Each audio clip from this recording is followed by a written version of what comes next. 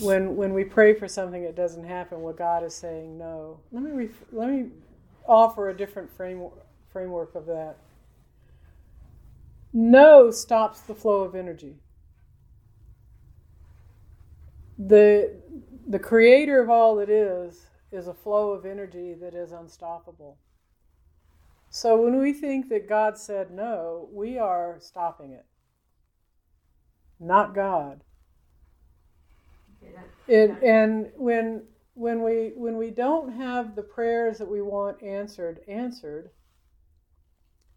if we can begin to use the gift of the Spirit within us for understanding and wisdom, not just to accept the no as a blanket thing, and I'm not saying that that's what you do or anybody else does, but instead of just accepting the no as a no and moving on, gaining understanding.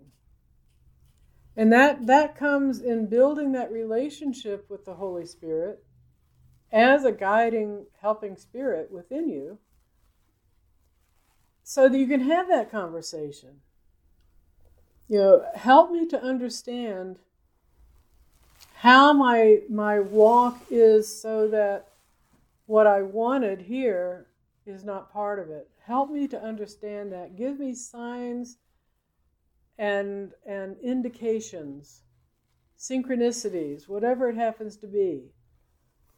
And then pay attention to how the Holy Spirit reveals the path to you or to us in light of that.